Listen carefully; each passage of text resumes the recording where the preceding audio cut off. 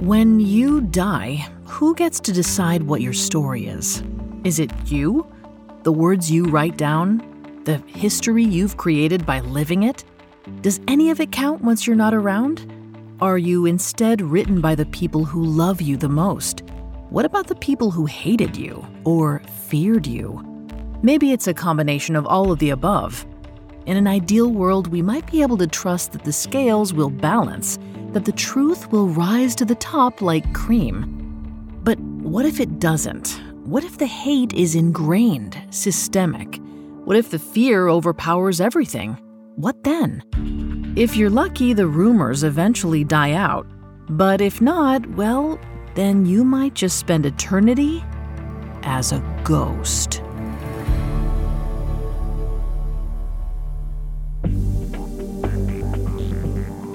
Welcome to Women Who Haunt Us, presented by Female Criminals, a Spotify original from Parcast.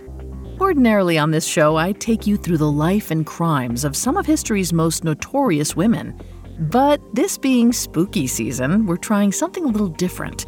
This special 4-part series is all about women who, rightly or wrongly, scare the bejesus out of people. Were they criminals? Sometimes. Do they live on as ghosts? Debatable. Do they haunt us to this day? Absolutely. Last time we met Eunice Cole, a woman who survived 3 witchcraft trials in 17th century New Hampshire, only for her enduring legacy to be that of a witch. Today we're getting to know Mary Ellen Pleasant, a woman who was never charged with any crime, but whose spirit supposedly hangs out at a San Francisco park. We'll take a look at the mystique surrounding Mary, the truth behind the rumors, and her lasting legacy as a pioneering Black businesswoman and abolitionist. We've got all that and more coming up. Stay with us. This episode is brought to you by Anytime Fitness. Forget dark alleys and cemeteries. For some, the gym is the scariest place of all. But it doesn't have to be. With a personalized plan and expert coaching, Anytime Fitness can help make the gym less frightening. Get more for your gym membership than machines. Get personalized support anytime, anywhere. Visit AnytimeFitness.com to try it for free today. Terms, conditions, and restrictions apply. See website for details. This episode is brought to you by Visit Williamsburg. In Williamsburg, Virginia, there's never too much of a good thing. Whether you're a foodie, a golfer, a history buff, a shopaholic, an outdoor enthusiast, or a thrill seeker, you'll find what you came for here and more. So ask yourself, what is it you want? Discover Williamsburg and plan your trip at visitwilliamsburg.com. It feels like we're all being told to go on this diet, take that supplement. Ozempic will give you depression, but you know what'll cure that? Weed. Or you could try to balance your hormones. At Science Versus, we're like, what the f*** is going on? Forget the crap online and listen to Science Versus. Just the facts. Oh, and a bunch of stupid jokes. What is a ghost's favorite fruit? Blueberries. That's Science VS. New season out on Spotify soon.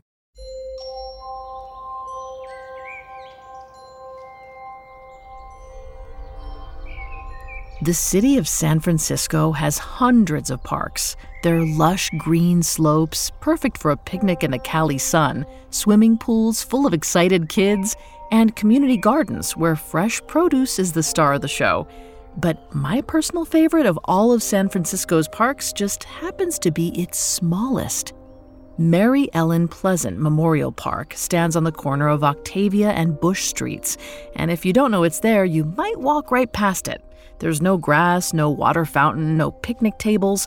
All you get is 6 towering eucalyptus trees and a plaque set into the sidewalk.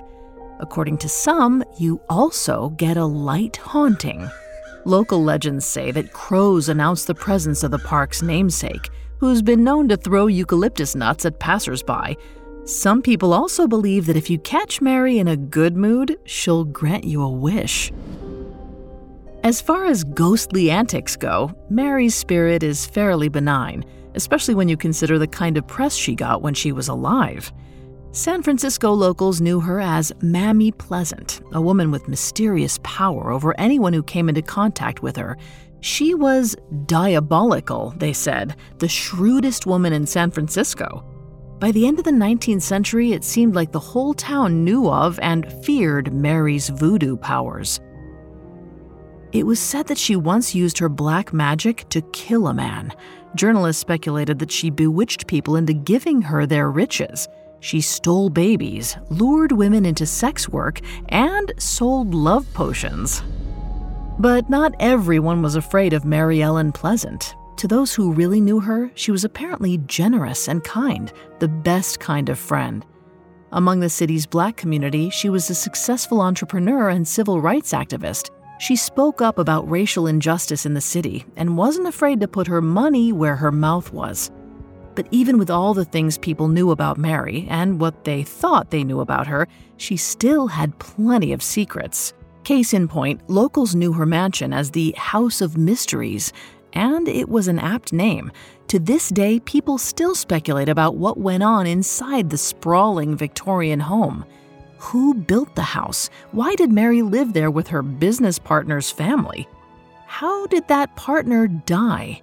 Did Mary have something to do with it? And why was she forced to leave the house by one of her oldest friends?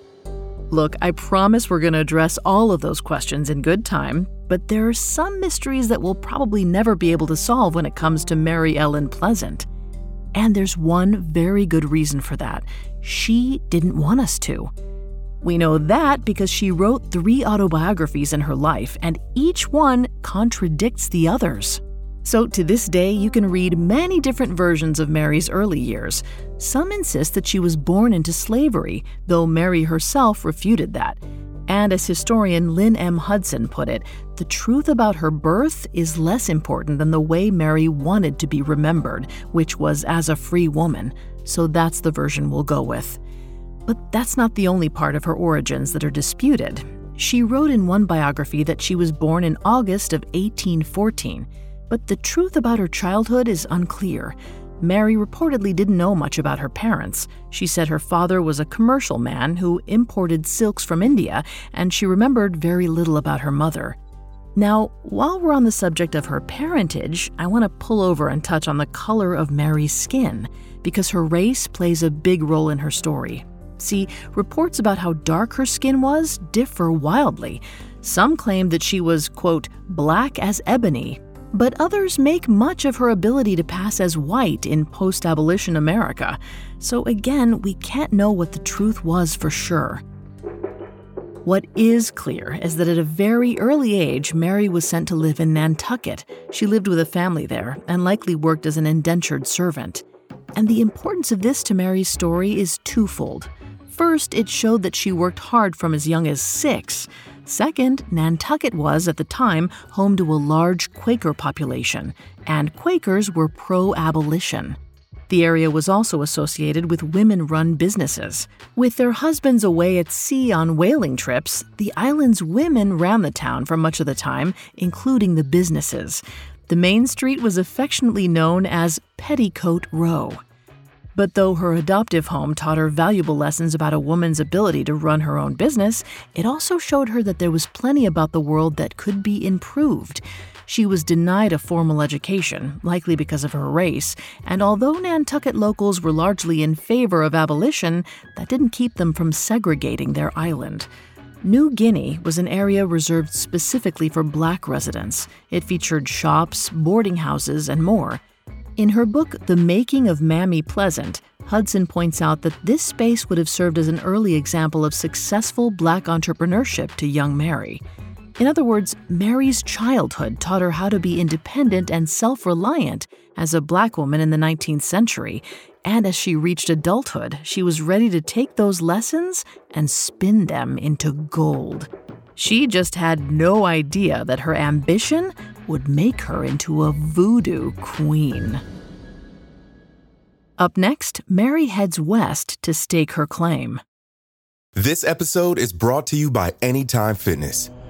Forget dark alleys and cemeteries. For some, the gym is the scariest place of all, but it doesn't have to be. With a personalized plan and expert coaching, Anytime Fitness can help make the gym less frightening. Get more for your gym membership than machines. Get personalized support anytime, anywhere.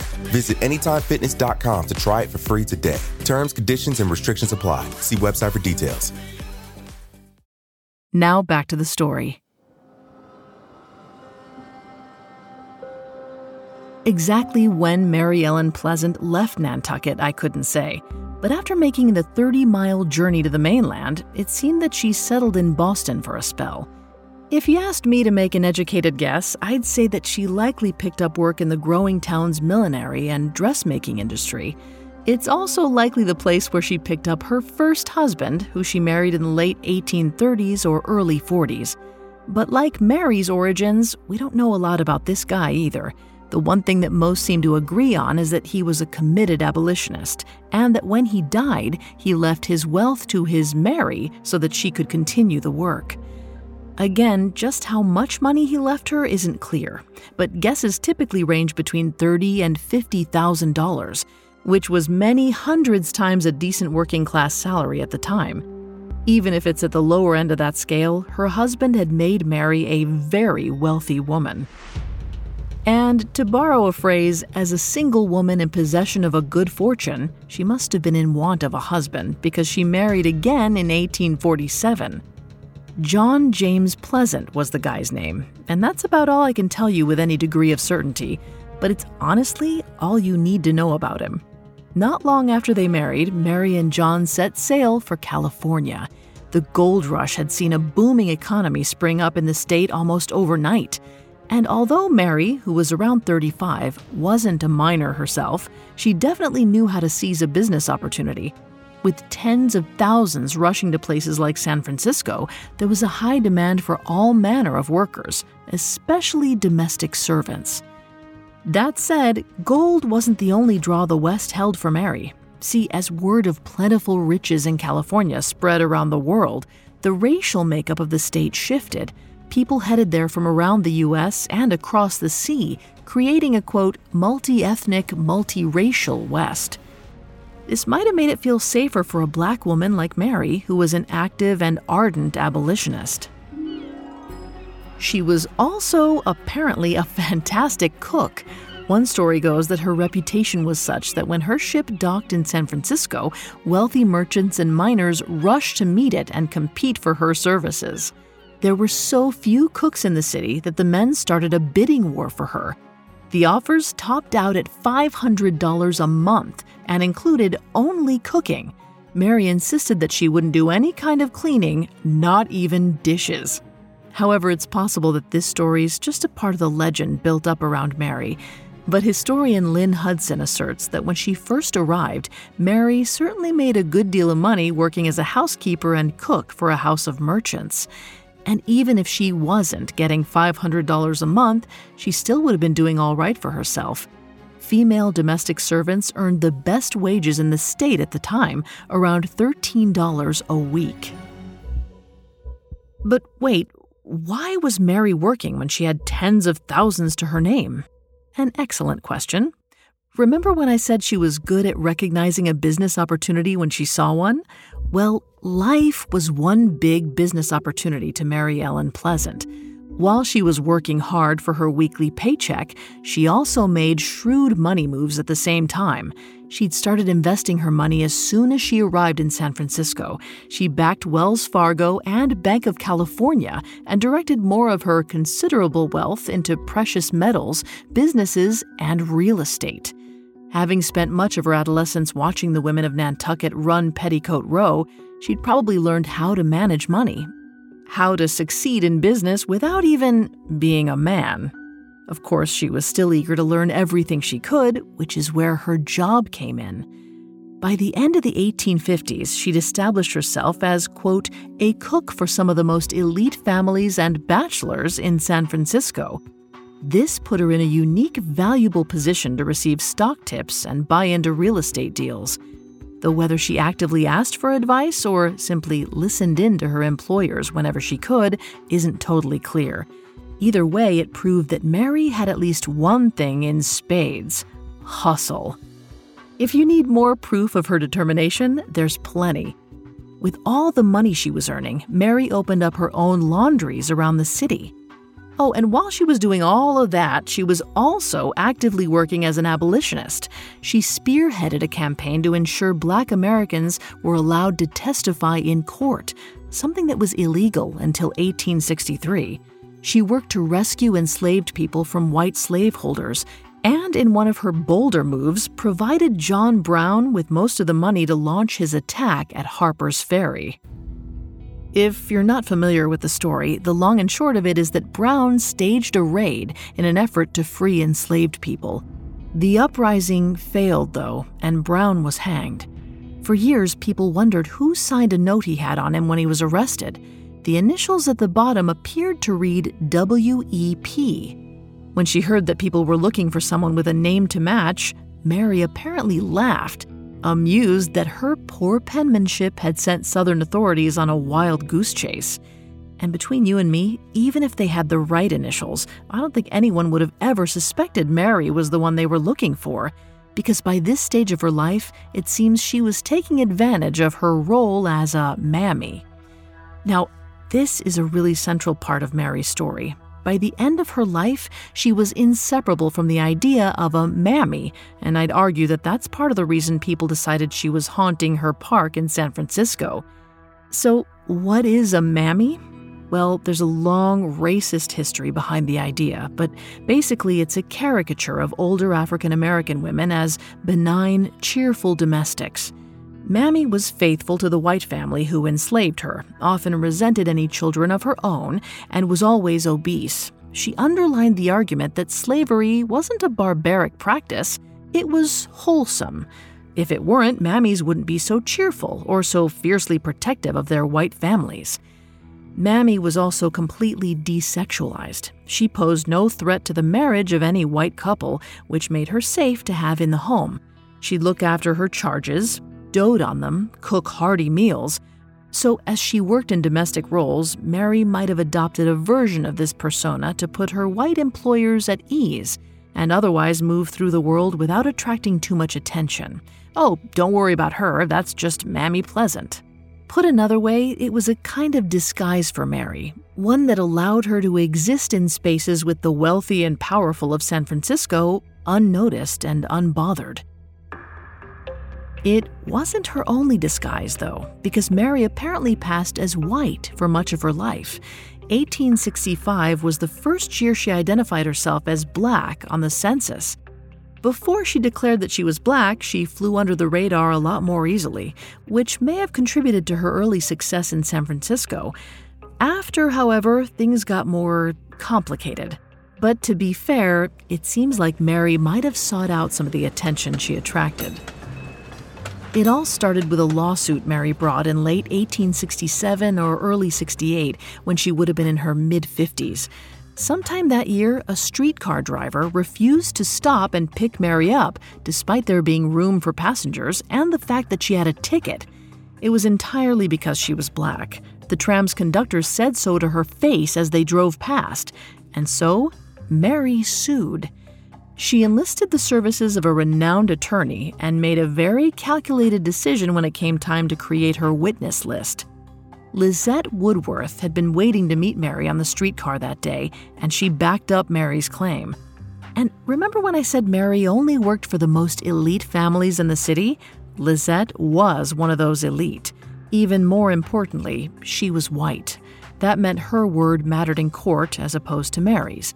Black people could testify, but that didn't mean anyone had to believe them. Mary knew that. Lizette Woodworth was her ace. She won the case and was awarded $500 in punitive damages. But the railroad company appealed the verdict, and in a twist that would seem ironic if it weren't just incredibly racist, they called the damages excessive and prejudiced. In the end, California's Supreme Court overturned the decision, so Mary never got her money.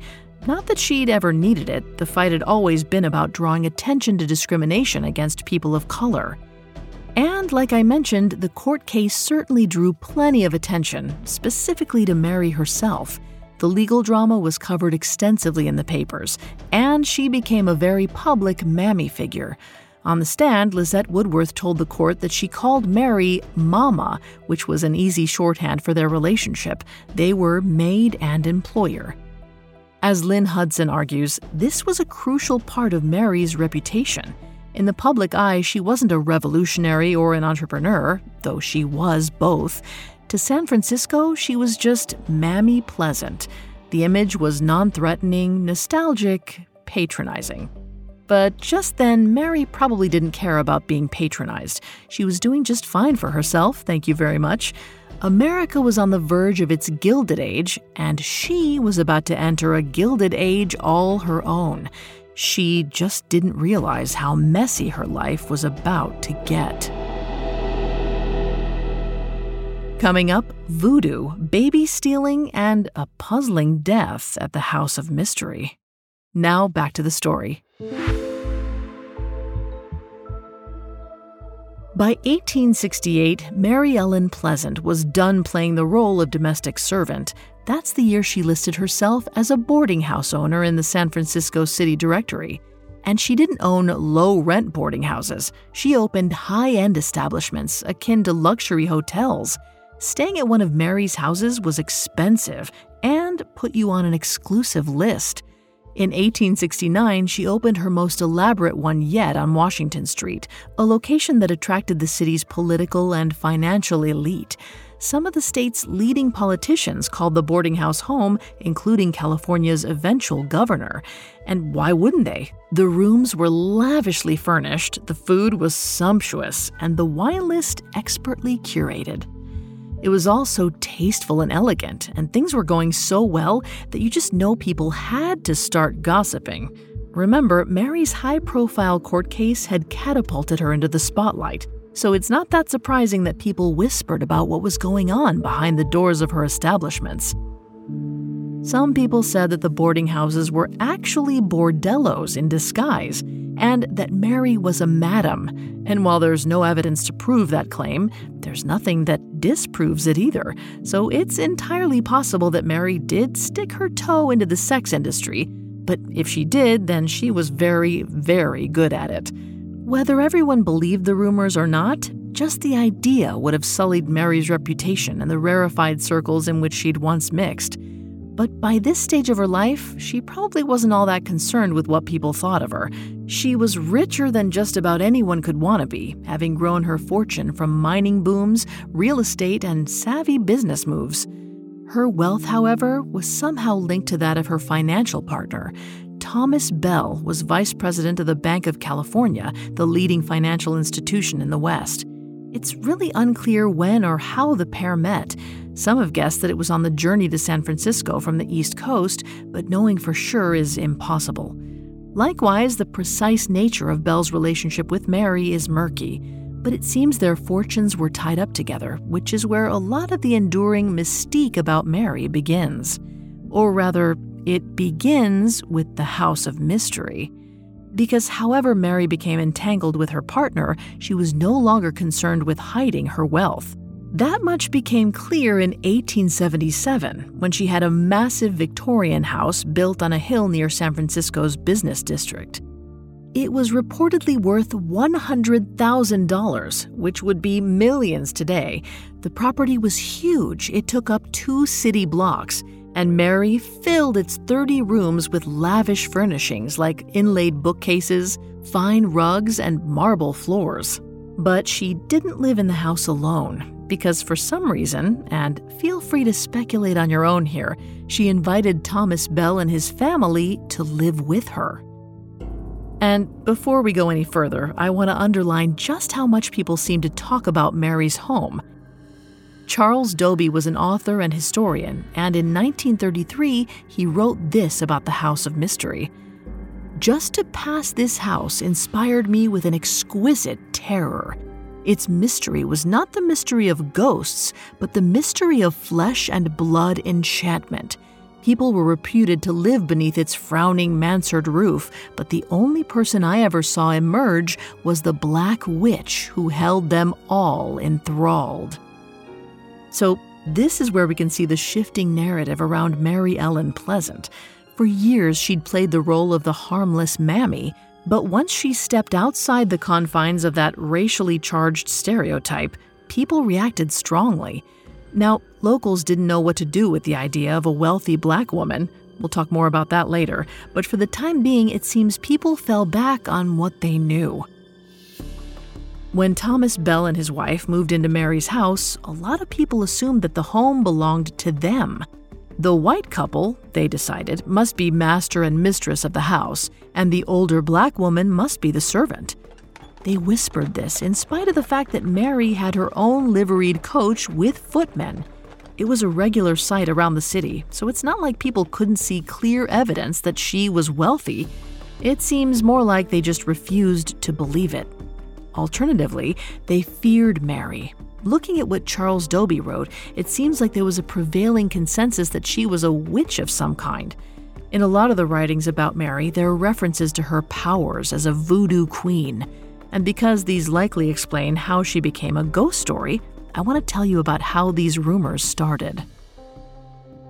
It was a pair of highly publicized trials that did it. In 1884 and 85, Mary was wrapped up in the life of one Sarah Hill.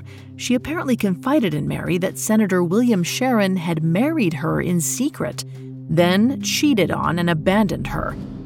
Always ready for a fight, Mary encouraged Sarah to sue Sharon for divorce and ask for alimony. Mary graciously footed the legal bill, and at least at first, her role in the story was largely backstage. However, in court, Senator Sharon, who was worth between $25 and $30 million, claimed that he'd paid Sarah $500 a month for sex, but had never married her. That meant Mary had to step up as a witness to testify that she'd seen the pair's marriage contract. There's a lot to unpack from the two trials, but the part of the story that seemed to really stick around were the accusations that Mary was Sarah's madam and that she had used voodoo magic to bewitch Senator Sharon. As far as we can tell, there's no evidence that Mary ever practiced any kind of witchcraft, though some historians argue that she followed Vodou, a Haitian religion passed down through her family. Whatever the truth of the matter, the result was the same.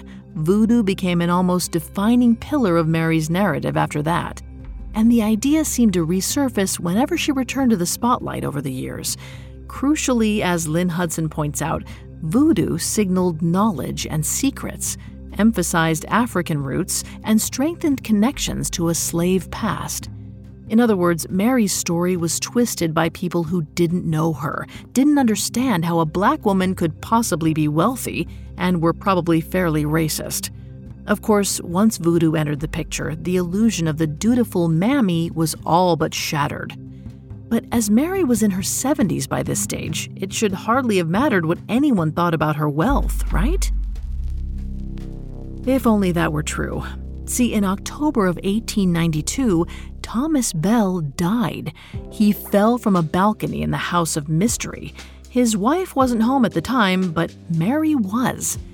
Days later, a coroner confirmed that the death was a tragic accident, nothing more. However, if you search for information about the incident now, you'll find wild accounts of murder, of Mary poring over the shattered remains of her business partner's skull. But if we've learned anything by now, it's that the more out there claims about Mary should be taken with a grain of salt. Or sometimes, like in this particular case, disregarded altogether. But despite the fact that she'd done nothing wrong, Mary's story took a turn after that. She and Bell's widow, Teresa, got along well for the most part, and the family stayed living at the House of Mystery on Octavia Street. But a judge decided that the house belonged to the Bells, eliminating any claim Mary had over the property she almost surely built by herself. Then things got really messy when Bell's eldest son, Fred, accused Mary of having murdered his father.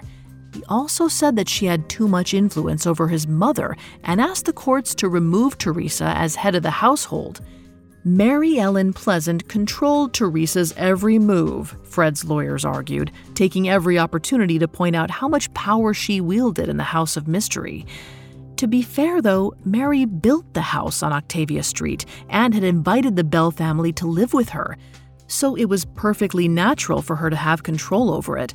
But 17-year-old Fred didn't see it that way. He thought Mary and his mother were squandering his father's fortune, his inheritance, and that wouldn't stand. At first, the case seemed to pit Mary and Teresa against Fred, but eventually Teresa turned on her old friend. In April of 1899, she forced Mary to move out of the home they'd shared for years. By that stage, though, that wasn't Mary's only problem. Creditors were knocking at her door. Fred Bell even insisted that Mary had orchestrated her own eviction as a way of fooling the people hounding her for money. Indeed, her fortune was still so tangled up with the Bells' money that working it all out proved next to impossible. And so, as she entered her 90s, Mary's vast resources were steadily depleted. She'd once been the richest black woman in California, but as creditors came after her and Teresa Bell fought her for property deeds, that wasn't true anymore. At the same time as she lost control of her finances, Mary also lost control of her image. In 1899, a former employee wrote a piece for the Sunday Chronicle called Queen of the Voodoos. It was more of the stuff that had come up in the trial against Senator Sharon years earlier, just in more salacious detail. And as more people realized just how wealthy Mary had been, the article suggested that dark magic was behind her success, not a sharp mind and business cunning. It probably didn't help that after she was quote-unquote exposed as a controlling schemer with designs on a white man's money, Mary seemed to fall into relative poverty. Though she still owned several properties, it was far from the vast wealth she once controlled. Perhaps people thought her spell had finally been broken. In the end, that's how Mary Ellen Pleasant died, far poorer than she once was, but still much wealthier than most other black women of the day. Of course, when they announced her death in January of 1904, newspapers opted to focus on the juicier parts of Mary's story. The San Francisco Examiner doubled down on the voodoo angle with their article titled, "Mammy Pleasant Will Work Weird Spells No More." But though the headlines were splashy and exaggerated, the journalists couldn't totally ignore Mary's importance in the city's elite circles. She was a friend of those in high esteem, they wrote, a schemer, a spellcaster, and she died of a broken heart. The supposed cause of that broken heart, the Bell family, soon emerged from the woodwork to squabble over what was left of Mary's fortune and further shred her reputation. In the years following her death, the truth about Mary Ellen Pleasant blurred around the already frayed edges. Back then, journalism standards weren't as robust as we hope they are today, so rumors and lies became accepted truth. Exaggeration gave way to urban legend, and what should have been a towering legacy was reduced to a mysterious story about San Francisco's voodoo queen. Throughout the 20th century, various books and plays centering on Mary kept her story alive, though these were problematic at best and racist at worst. Unfortunately, they perpetuated the stereotypes and outright lies that dominated the last few years of Mary's life. She was portrayed as a duplicitous, wicked former slave who'd hoodwinked and bewitched her way to success. But recently, a more nuanced truth has emerged. Thanks to the work of historians like Lynn Hudson, Mary's been given her due as a pioneering, successful woman brought down by greed, though not her own. That redemption is slow, though, and because of her reputation during her lifetime, Mary's relatively unknown amongst history's civil rights activists, so there's no great push to restore her good name. In the absence of that effort, this is what we can offer Mary. She deserves better. She deserved better than the treatment she got at the end of her life. She deserved better than the treatment she got in death.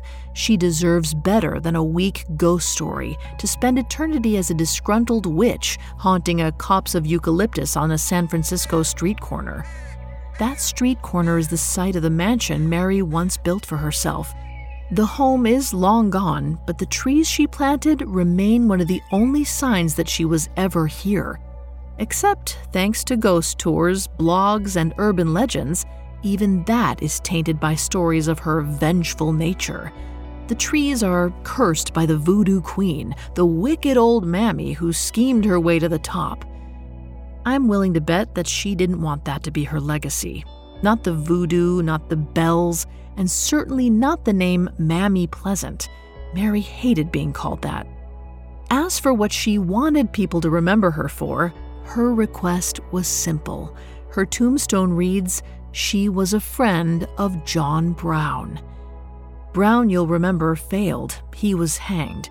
But Mary went to her grave proudest of her support for the cause.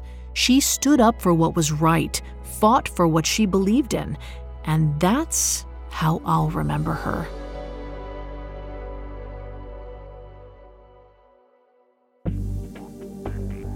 Thanks again for tuning in to Female Criminals. Join me next time for the third episode of our special Halloween series.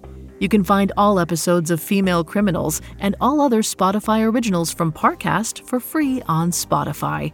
We'll see you next time. Female Criminals is a Spotify original from Parcast. Executive producers include Max and Ron Cutler. Sound design by Michael Motion, with production assistance by Ron Shapiro, Nick Johnson, Trent Williamson, and Carly Madden. This episode of Female Criminals was written by Joel Callan, edited by Kate Gallagher, fact-checked by Haley Milliken, researched by Mickey Taylor and Chelsea Wood, and produced by Bruce Kitovich. I'm Vanessa Richardson.